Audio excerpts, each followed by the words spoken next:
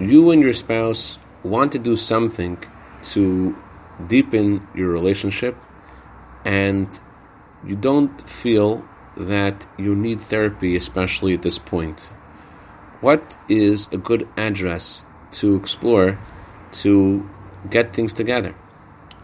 Good morning. The following is a free translation of an excerpt of a letter that the Rebbe wrote on this subject. Blessings and greetings.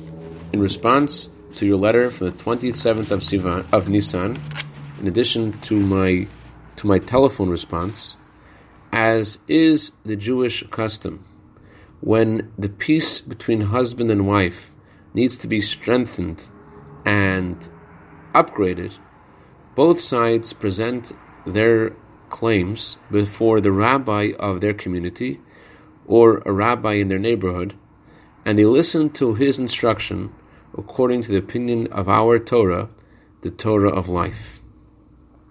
It's understood that there has to be goodwill on both sides, meaning that the wife and the husband desire to strengthen peace at home. Peace is the vessel for God's blessing in all that is needed.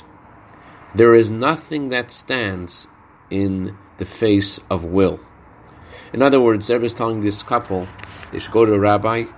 They have to want to fix the situation for anything to work. Both of them have to want it.